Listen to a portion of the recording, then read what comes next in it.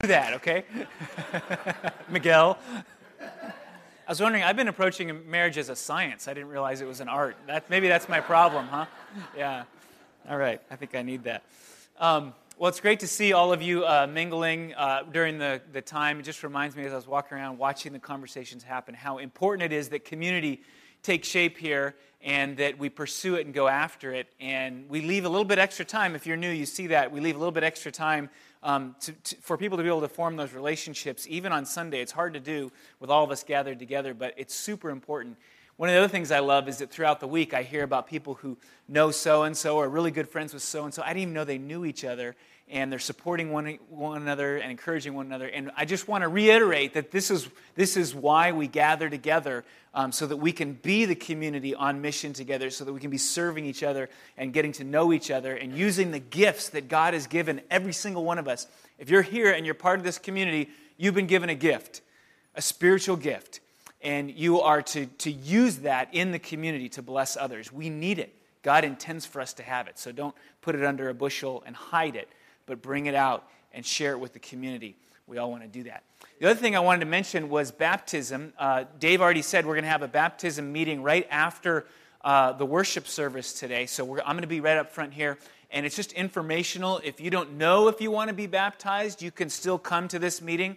And I would just remind us all that Jesus, sort of commands us to be baptized if we're a follower in Christ. And so if you have not been, doesn't matter if you came to faith years and years and years ago, if you never had the opportunity to be baptized, then maybe now's the time. We want to share that wonderful, joyful experience with you. And that'll be coming up hopefully in November. So please come afterwards and we'll talk about baptism, what it means. It's one of the sweetest, most wonderful things to see how baptism connects into all that God is and who He is and what He's done in our lives. And so I want to help you make those connections afterwards. So just be a few minutes that we'll be talking about baptism. All right, good. Well, let's jump in. We continue in the Gospel of Luke in chapter 20. And if you don't have a Bible, we would hand one to you. Just raise your hand. I want you to be able to follow along in the Scripture. That's the most important words of any of the words this morning are the words that come out of the Scripture, not out of my mouth. So I want you to be able to see those clearly. People for eons and eons and generations have been calling these words to bring out their treasures, and so I want you to be in close contact with that. And we're going to be in Luke chapter 20. In that Bible that we hand out, it's page 751, page 751. Let me go ahead and pray before we jump in. God, thank you for the time that you give us. We are blessed to be in this place together. It's a short little window in our week, and yet so much can happen in it. And so we pray that you would be with us today in a powerful way. Holy Spirit, would you work in our hearts, whether we're somebody who's just exploring Christianity in a beginning kind of a way, or we're somebody who's been walking with you years and years. We ask your presence upon us to help us to see you more clearly today than when we came in. Guide us, we ask, in Christ's name. Amen. Amen. So was thinking about this passage, and my mind was going this week to some things I've been learning about jazz musicians. Back in the 20s, there were a number of jazz musicians who would get together and they would do these things called cutting contests, especially the pianists in the 20s and then in the 30s. So you had James P. Johnson, you had Fats Waller, you may have heard of some of these names. You had Willie the Lion Smith, and these guys would get together they would call them rent parties. So they get together in homes in New York, and they would have competitions, and they would play the piano, and one would solo, and then the other one would solo, and they would try to outdo each other going back and forth. And this is sort of how we came up with this, the way jazz solos, in a song, you go back and forth. Part of it comes from these guys in these cutting contests, they call them. And they would have rent parties, so there'd be somebody who was having trouble paying their rent. Their rent was due. They're having trouble paying their rent, so they would call a cutting contest, and the pianists would come, and they would charge admission, because, it's going to be fun to see these guys going at it, and then they would use the money to pay the rent for the apartment, and they'd be able to stay in their house.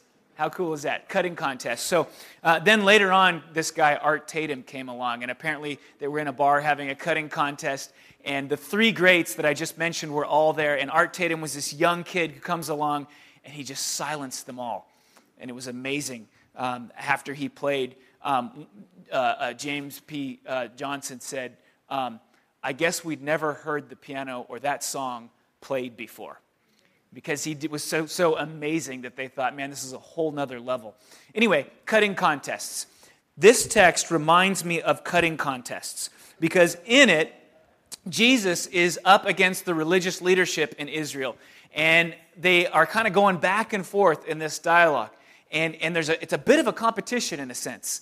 The only thing is that it's like Jesus is playing a fugue by Bach, right? And the religious leaders are playing chopsticks. Those of you who are not from here, chopsticks is sort of the simplest piano piece that you can play. And so they're playing out chopsticks, trying to win this cutting contest with Jesus, and he's equipped with a fugue by Bach, which is some of the most complicated piano playing that you can play. Anyway, just to give you that image, as we read through this text, this is what's going on. Now, we're in a new section in the Gospel of Luke. We kind of turned over last week.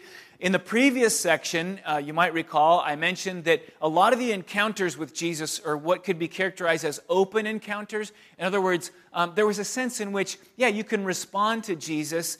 He's going after the ones who are on the outcast, the fringe, the people who are disconnected, and he's giving them a chance to come to him. And there's a warmth to it, and just sort of a beauty. People like Zacchaeus and the blind beggar, and these people, and they come, and there's this change, this beautiful change. Now we've crossed over. The encounters with Jesus are of a different nature. They're mostly with the religious leaders.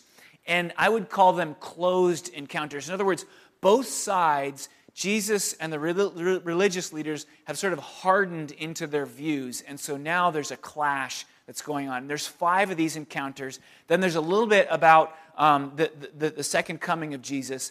And then we get to the cross. And so then we'll be done with the Gospel of Luke. And so the important lessons, though, in this next section that I see, first of all, reminds us that there is an end to the time of decision with respect to Jesus Christ.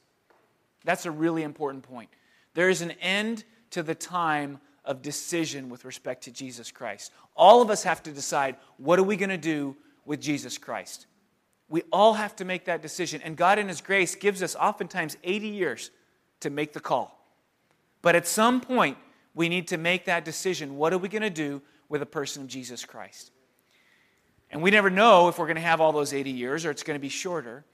But in His grace, we often have quite a bit of time to ask the question. But it's not sufficient just to sit around and ask and sort of deliberate endlessly about because that ends up being a decision.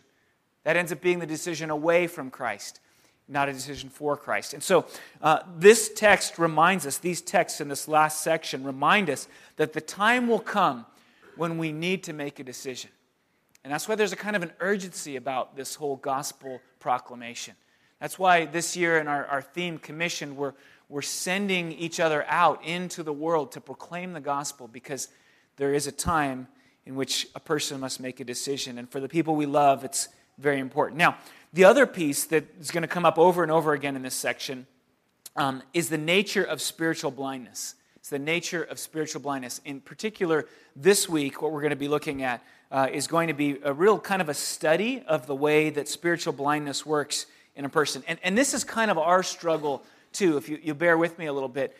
Don't we struggle with this? Wouldn't we like to see God in all of His fullness and who He is? Wouldn't we like to know His love for us in all of its depth? Wouldn't we like to kind of have that clear picture? We got up this morning. I don't know if you got up early this morning, but if you did, you looked out and there was a kind of a fog everywhere. In fact, it kind of grew as the morning went on a little bit. And then it dissipated away. And isn't it wonderful when the fog dissipates and you just see clearly and the sun starts to shine? And spiritually, we all have that longing for the fog of the veil of this world to be lifted so that we can see with clarity. And the Bible says that that's in part of what heaven is like. Heaven is where you see clearly. You get to see Jesus face to face. And we long for that in the deepest parts of who we are. And that's kind of what's going on in this text. And the more that we can do to clarify our vision with respect to God, then the better it will be. And that's what we're going to do this morning as we open this text up together, is to hopefully clarify our vision, how to avoid spiritual blindness to some degree, so that we can see God, see His work in our lives, see who He is, and what he wants to do and who we are in light of that and what we ought to be doing in light of that. So Luke chapter 20, verse 1. One day as Jesus was teaching the people in the temple and preaching the gospel, he's in the last week of his life before the cross, and then, of course, his life continues through the resurrection. But he's in the last week here. He's in Jerusalem, headed towards the cross, and he's teaching in the temple each day, and he's preaching the gospel of the kingdom. So while he's doing it, the chief priests and the scribes with the elders came up and said to him, "Tell us, by what authority you do these things? Or who is it that gave you this authority?" Now, I read it like that because they're not genuinely interested in where Jesus got the authority. The text we read last week tells us that what their real motive was to destroy Jesus Christ. They're wanting to seek and to destroy Jesus Christ. And they're asking, by what authority do you do these things? They're hoping to catch him in saying what would be the truth, which was, I do this by the authority of God, but for them, that would be blasphemy, and blasphemy would be punishable by death. They're hoping that he'll come out with that, and that in doing so, he will seal his own death warrant by being explicit about how he has been teaching, and the people have been listening, how he's been accomplishing miracles, and how he's been in the temple to cleanse the temple. So they're laying a trap, and it's a delicate moment for Jesus. This is where we get into the cutting contest a little bit. It's a delicate moment for Jesus, and they've laid a trap for him. And Jesus counters in the next verse. He answered them, verse 3, "I also will ask you a question." Now, how would you like to be asked a question by Jesus? I'm not sure if I would be relishing that. Now tell me, it's going to sound so simple, and yet this is so profound. Was the baptism of John from heaven or from man?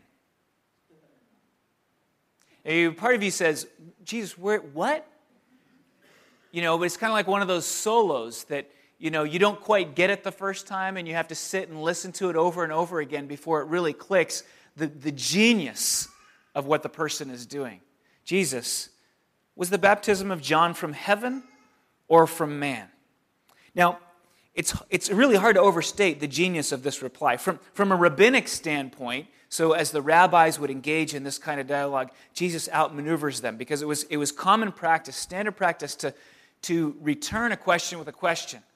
But if you return a question with a question that stumps them, then you're sort of got the upper hand, and that's what Jesus does. They have to reply, but they're not sure how. From a social standpoint, this question is profound because it exposes their people-pleasing ways, as we're going to see when I read the next few verses. From a theological standpoint, it's a genius question because it sets them, it frames them in a kind of a conundrum.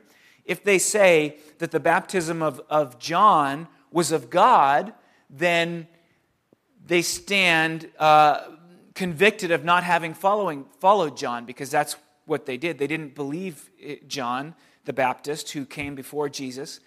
If they say that it was of man, well, most of the people believed that John was in fact a prophet because of what happened around him, and there were rules for understanding who a prophet was, and they believed that John was a prophet. And so they're in this theological conundrum. How do we answer the question? Is it from God or from man? So Jesus puts them in that. And then lastly, he answers the question, because the answer to the question of whether John is of God or of man is the same answer as whether Jesus is, because they're part of the same flow. And he does so without exposing himself to the charge of blasphemy. This is the Christ. And we talk about Jesus being the most humble man and the most loving and kind person. He's also the smartest person who ever lived, okay? And so let's just add that in the mix as well. And you see it in the answer to these religious elite as they're in this sort of a cutting contest. Now, verse 5, and they, that is the chief priests and the elders and the scribes, and they discussed it with one another, saying, if we say from heaven, he will say, why did you not believe him? Believe John. But if we say from man, all the people will stone us to death, for they are convinced that John was a prophet." So they answered that they did not know where it came from. You imagine that moment, right? The tension is thick in the air. The chief priests finish their solo, and then Jesus solos. And afterwards, everybody says, "We've never heard music before," because of the way he answered and the brilliance and the genius. And they're stumped. They don't know what to do. And then I love what Jesus does next, verse 8. "And Jesus said to them, 'Neither will I tell you by what authority I do these things.'" He makes use of the effective tool of silence in communication. It's a great strategy, which is a good one, by the way, for all of us when people are being stubborn and refusing to listen to what we have to say. So you parents especially, right? There are times when kids aren't listening and you feel like if you just use more words, then they'll hear, right? Some of you are shaking your head knowing that that's not the way it works. Teachers, I'm sure, anybody who's in a mentoring kind of position, there is a strategic use of silence, and Jesus uses it here, and it's a great lesson for us. But let's talk about the spiritual blindness that leads Jesus to this place where he has to use silence with them in the first place. And in so doing, I think what we're going to learn from this text is how we might avoid some of that same spiritual blindness manifested in the chief priests and their ilk, so that we might have the fog removed and a little bit more clarity with respect to who God is and what he's doing in our lives. Now, the chief priests and the scribes and the elders, they ultimately, it's not clear in this moment, but they end up on the wrong side of history with respect to God and his work. They're not on God's side. And we want to be on God's side of history, right? We want our lives to be part of the stream of the redemptive plan that God is working in the world. We don't want to be on the other side of that. We don't want to be against it, because we know ultimately one day that's the stream in history that will win, that will be victorious. We want our lives to be on that side. And the key for us is to move away from spiritual blindness and toward clarity. Toward clarity. And now, we're not going to see clearly until heaven, but the chief priests are overcome by several blinding forces that we can seek to avoid that will enable us to have greater clarity even on this side of heaven. In other words, there are some ways in which they're conducting themselves and that they've been caught up in. And God wants to use the Scripture to free us from those entrapments so that we can see more clearly who he is and what he's doing, and thereby walk with him in the stream of his victory in this world. All right, so what are these? The first one is the chief priests and their ilk are caught up in approval of others. Do you see that in that text? After Jesus states his question, you can kind of feel them going away to huddle and ask, well, what are we going to do? How are we going to respond to what Jesus has said? And they're deliberating with one another, trying to figure out what they do. And what is the basis of their deliberation? It's how the people are going to respond, right? You see that? They're so concerned about how the people will respond that they don't know what to do, and because they can't win. They can't win guiding their life by the response of people. Right? You ever felt that way? If you're going to live your life according to the response and the approval of people, you can't win. Because there will always be people on one side and then always people on the other side, and you can't please everybody. It's impossible. And so what's the solution? I'm always fascinated by sunflowers. Sunflowers are this amazing flower that they track with the sun somehow. It's amazing. What if you had this diseased sunflower that tracked not with the sun but with the moon? So at nighttime it would run across. What would happen to the sunflower? It would die, right? Because it wouldn't be receiving the nutrients that it needs, that it must gather from the shining brilliance, warmth of the sun. Now, the same is true for us. If we track with the sun, then we get the nutrients that we need. We get all that we need to be able to thrive and to live. But if we track with the moon, then we won't get it. We won't get what we need. And yet, more than ever, when the temptation to be a people pleaser is upon us because of all the social media that's around us, and all the ways that people can get our attention at any moment, and all those things that you can post, on Facebook, and maybe a lot of people will like it, and then you'll feel valued, or people will retweet your tweets, and you'll sense this warmth in your soul of being valuable to this world.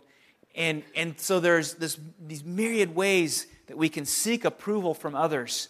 And it's not just the social media, it's in real life, right? When you're talking with somebody and you're reading their face and you're wanting them to respond in the way that you want. And to live that way is like a sunflower tracking with the moon instead of the sun.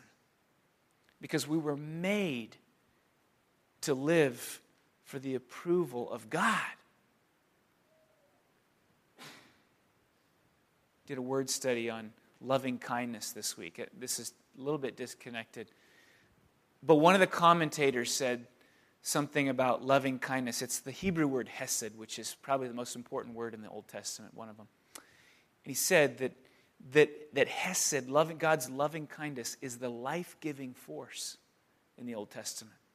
If you read through the Psalms and you see how many times people draw from God's hesed, His loving kindness, it's the life-giving force in our lives. And that's where we want to be pointing, towards God, to receive His hesed, His loving kindness. And if we aim ourselves at other people, we'll never get what we ultimately need. And the chief priests prove that point. They're caught in this trap of seeking the approval of others. Here's the amazing thing. The key to life is to seek God's approval. And here's the amazing thing is we have it already. Amen? We have it in Jesus Christ. The statement that God made in Jesus Christ on the cross is that you are as loved as you could ever be by me because I gave my one son, the most precious thing I have. I gave my one son on the cross to die for your sins, to demonstrate my love for you, to prove my love for you, to win you back, and to prove to you that you have favor with me in Christ. So the most important thing is that we seek the favor of God, and we have it already. How freeing is that? Right? And now we're just on this journey with God, learning how to incorporate the things that He approves of into our lives. The commands that He's given us, we're just learning with Him as He guides us out of His great loving kindness, and He takes us on this path to incorporate what's most important to Him into our lives. But we've already got His favor. We don't need to seek it from others. We just need to keep aimed at Him, following Him across the sky each and every day. So the first one is the approval of others. It's a force that creates spiritual blindness in us. And the second one is this word expedience that I'm using. I try to find a different word that would be more simplistic, but this word is the one that captures most. You see in the chief priest, you see the power of self-interest at work. They are the religious elite, and here comes Jesus, and He's threatening their position, and they don't want their position to be threatened so badly that they're willing even to kill Jesus for it. They do what's expedient in order to be able to keep their position and their place. They're willing even to kill a man. There's a documentary, I think it's coming out this week, about Lance Armstrong, the cyclist, American cyclist, who was found to have been using drugs throughout his entire career. And what's amazing about the story of Lance Armstrong is how vehemently he denied over and over and over again that he used performance-enhancing drugs throughout his career. I mean, he was on the offensive in a way that was just incredible to see, and then finally got to that place where he had to come clean, as it were, and admit that he had been using drugs all along. And you see in that the power of self-interest at work in a person. I must win, I will win at all costs, and I will lie and cheat and scheme and do whatever I have to do to make sure that I win. And that is the force at work in these chief priests and their ilk. And it creates this incredible spiritual blindness because they cannot see Jesus for who he really is. And if we're honest with ourselves, we all have to admit that there is a bit of that inside of us at work as well. And so the question is, how do we get rid of that blinding force, that desire for the expedient, that self-focus and self-interest that keeps us from seeing Christ? And the answer, I'm sure there are many of them. We don't have time to explore this as much as we might like. But the answer is that at the core of this kind of expediency that these chief priests exhibit is idolatry of self, right? That's kind of the initial place we have to come to, is to recognize the power of idolatry of self. It's like we all have a throne in the middle of our being, and whoever's sitting on that throne becomes the guiding force of our lives. We make decisions based on what will benefit that person on that throne. And the sinful way of living is to put ourselves in that seat and to make decisions according to what will benefit us, and to be self-centered in that way. And it's really hard to say, I'm going to not do that. I'm going to try hard not to live for myself. It's really hard to will yourself into that place. But if you can get somebody else who's bigger and better to sit in that seat, then there'll be no space left for you, right?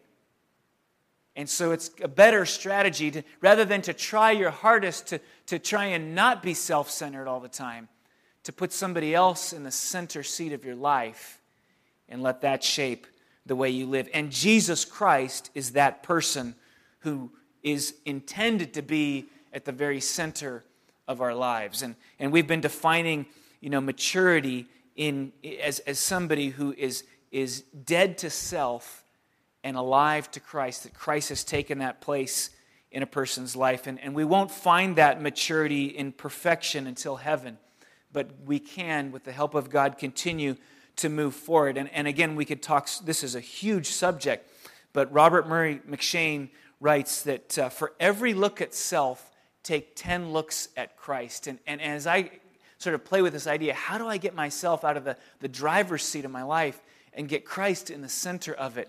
There's something about, what do I obsess about? What do I think about most? And then that, in turn, shapes what's at the center of my life. And so for every look at self, take 10 looks at Christ. One of the things that I just find that as God in his sort of movement in my life of moving more to the center, which takes time, and we have to be patient, and it's his work. He has to do it. He has to kick us out of the seat in some ways and place himself there. It's just, but what we would discover is a deeper hunger. So I get up in the morning and I read my Bible, and I'm finding that as I come to the end of my day, more and more I want to open my Bible again and take another look at Christ. Okay? So that morning time has become very routine for me, and I'm very consistent. I need that. If I don't look at Christ right when I get up in the morning, I just really feel it throughout the whole day, and I'm off, and and now I feel like Christ is moving more into the center. He's saying, and look at me before you go to bed. Just read a chapter. Just go to bed, go to sleep meditating. Take another look at me, Andrew, instead of yourself. And there's something about this process in which Christ moves into the center of our lives that is the cure to that expedient kind of living where what we want most is what's going to benefit us instead of benefiting Christ, who takes the center. The third one is this force that's blinding, is their ignorance of God's ways. These chief priests have a kind of ignorance of God, in particular, God's surprising ways. So God moves in many ways. In this particular text, they're ignorant of his surprising ways. They think they know how it's supposed to go in this religious realm. They think they know how it's supposed to go. They're the religious elite. And so if God's going to do something special, which by the way, is what they've been waiting. The people of Israel have been waiting for God to do something special. The air is pregnant with expectancy. God, when are you going to work? We're enslaved. We're under the thumb of the Roman Empire. When are you going to free us? When are you going to do something spectacular? And they're just waiting. All people are waiting. And they think they know how it's going to happen, that it's going to be through them. And then this Jesus comes along. And his name is just Jesus. And he's riding on a donkey. And he enters into the town. And he's not part of the religious elite. And the people are listening to him. And everything they expected for how it was supposed to take place is changed, is turned upside down. They don't understand what's going on. God, it seems like you're doing something special, but we're not part of it. And it's not what we expected. And they can't adjust to what God is doing in the world through this humble man, Jesus Christ. They can't make the adjustment because they think they know how it's supposed to be, and it becomes for them a kind of a spiritual blindness. And I would say that much spiritual blindness comes from us, quote unquote, knowing how things are supposed to be. We get this particular idea in our heads of the way God should work in our lives. And we're praying for that particular way in which He should work in our lives. And until He does it in that particular way, He hasn't worked. And we will refuse to accept that anything else going on in our lives has anything to do with God because it doesn't look the way that we expect it to look. And it becomes a tremendous blind spot for us. And one of the ways that we can remove the veil is to come to God with a little bit different approach. Instead of this, God, I want you to do this in my life.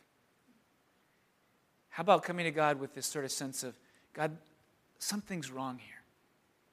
Will you work in some way to fix it, to address it, to heal it? There's a kind of an openness in that prayer that allows God to be God, right? Because in the other one we're saying, God, I'd like you to fix it. I'd like you to fix it in this way. Rather than, God, you know better than me how it needs to be fixed. It's like David when he was, the consequences of his counting, the census counting, and God was bringing, God said, I'll give you two options. I can punish you in this way or that way. You choose. And David said, you know what, God, I'll just throw myself on your mercy. You choose for me, right? And there's a little bit of that in the way that we approach God. God, I'll just throw myself on your mercy. You choose how you're going to deal with this situation in my life. And by so doing, we keep our eyes open to the unique ways, and this is the thing that just floors me in my walk with Jesus, is how surprising are His solutions. Right? I don't want to be blind to that by latching on to my own small-minded solutions. Ignorance of God's surprising ways can be a blind spot. And then the last one is this refusal to reckon with Jesus' authority. When Brent preached 2 weeks ago, he talked about how Jesus comes on the donkey, which is a royal way to enter into the city. And he comes on the donkey, and it's a sign of humility, and it's a sign of peace, really. And then he made this great comment about one day Jesus will come on the horse. And we described that in the book of Revelation, which He'll come in power and might and authority, and it will not be peace at that moment. But Jesus has come in peace at this moment. And yet underneath it, you can still see the authority of Christ. We've been joking about this a little bit. When you see these passages in the Gospel of Luke where Jesus is on the donkey, so humble, and he's this and that, underneath it you see this steel-spined man who is consumed with a vision, and nothing will derail him from this vision. And not only is he consumed with a vision, he has the authority to bring it about. It looks like Jesus is such a victim, and yet when you see the Old Testament quotes and the way things happen, you realize that Jesus is in fact in control of everything that's happening in this latter part of the Gospel of Luke. There's no surprise for Him. It's exactly the way He wants it to be. And what that says to us, and what this text is saying to us, is that Jesus has an authority that we have to reckon with. He can shape the way the world around Him works. He can deal with all the challenges that come to Him. In what looks like total defeat, He will bring about the greatest victory. Jesus comes with a kind of authority. These chief priests are having a hard time seeing that. They're having a hard time grappling with the authority of Jesus, with reckoning with the authority of Jesus Christ. They don't submit. Now, the word submission is not a popular term for us these days. In our culture where we can have everything we want at the flick of a finger, we've got resources to draw from that are abundant. We have opportunities. We have freedom. We have comfort. In an environment like that, submission doesn't become popular, right?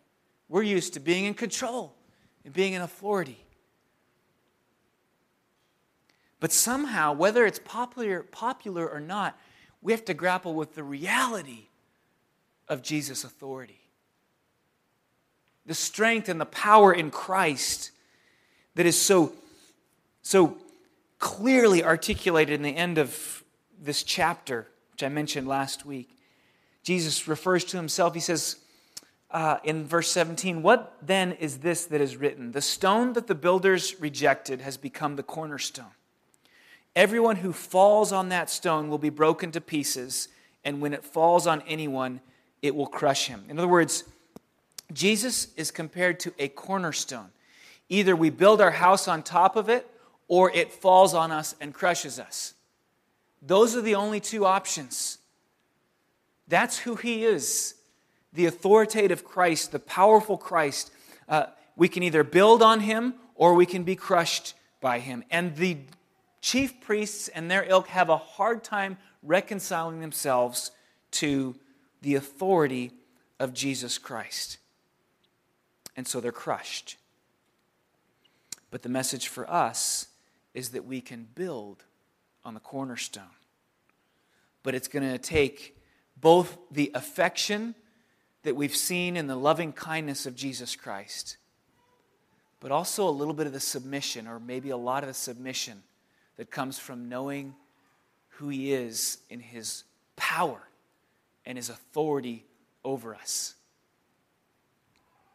This is one of the areas where I feel like God is pressing in on me. I love to draw close to Christ because I've connected with his loving kindness for me.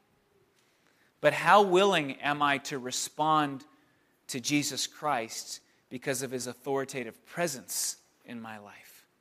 How willing am I simply to do what he calls me to do because of who he is, because of his might and his power?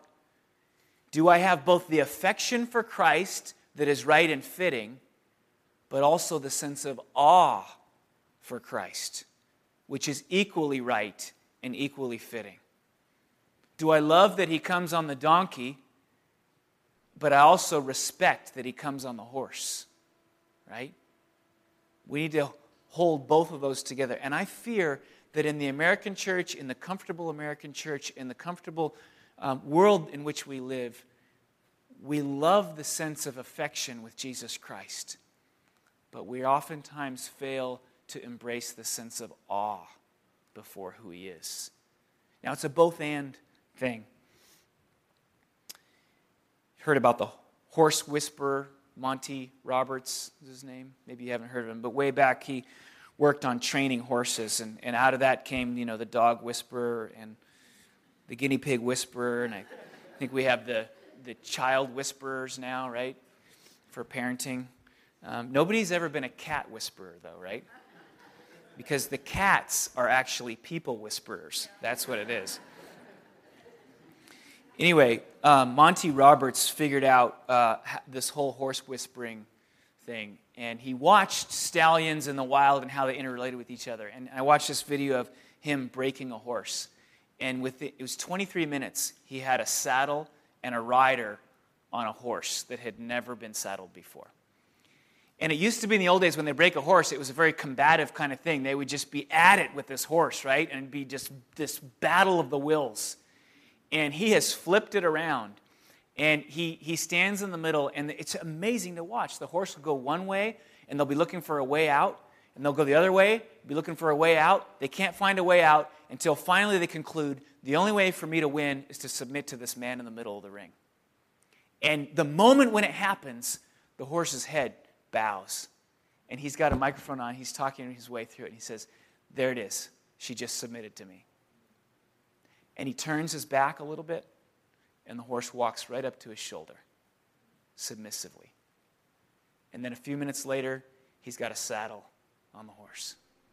Jesus comes to us in that kind of way, both with the authority and the loving kindness. And the only option for us, really, for response is to submit.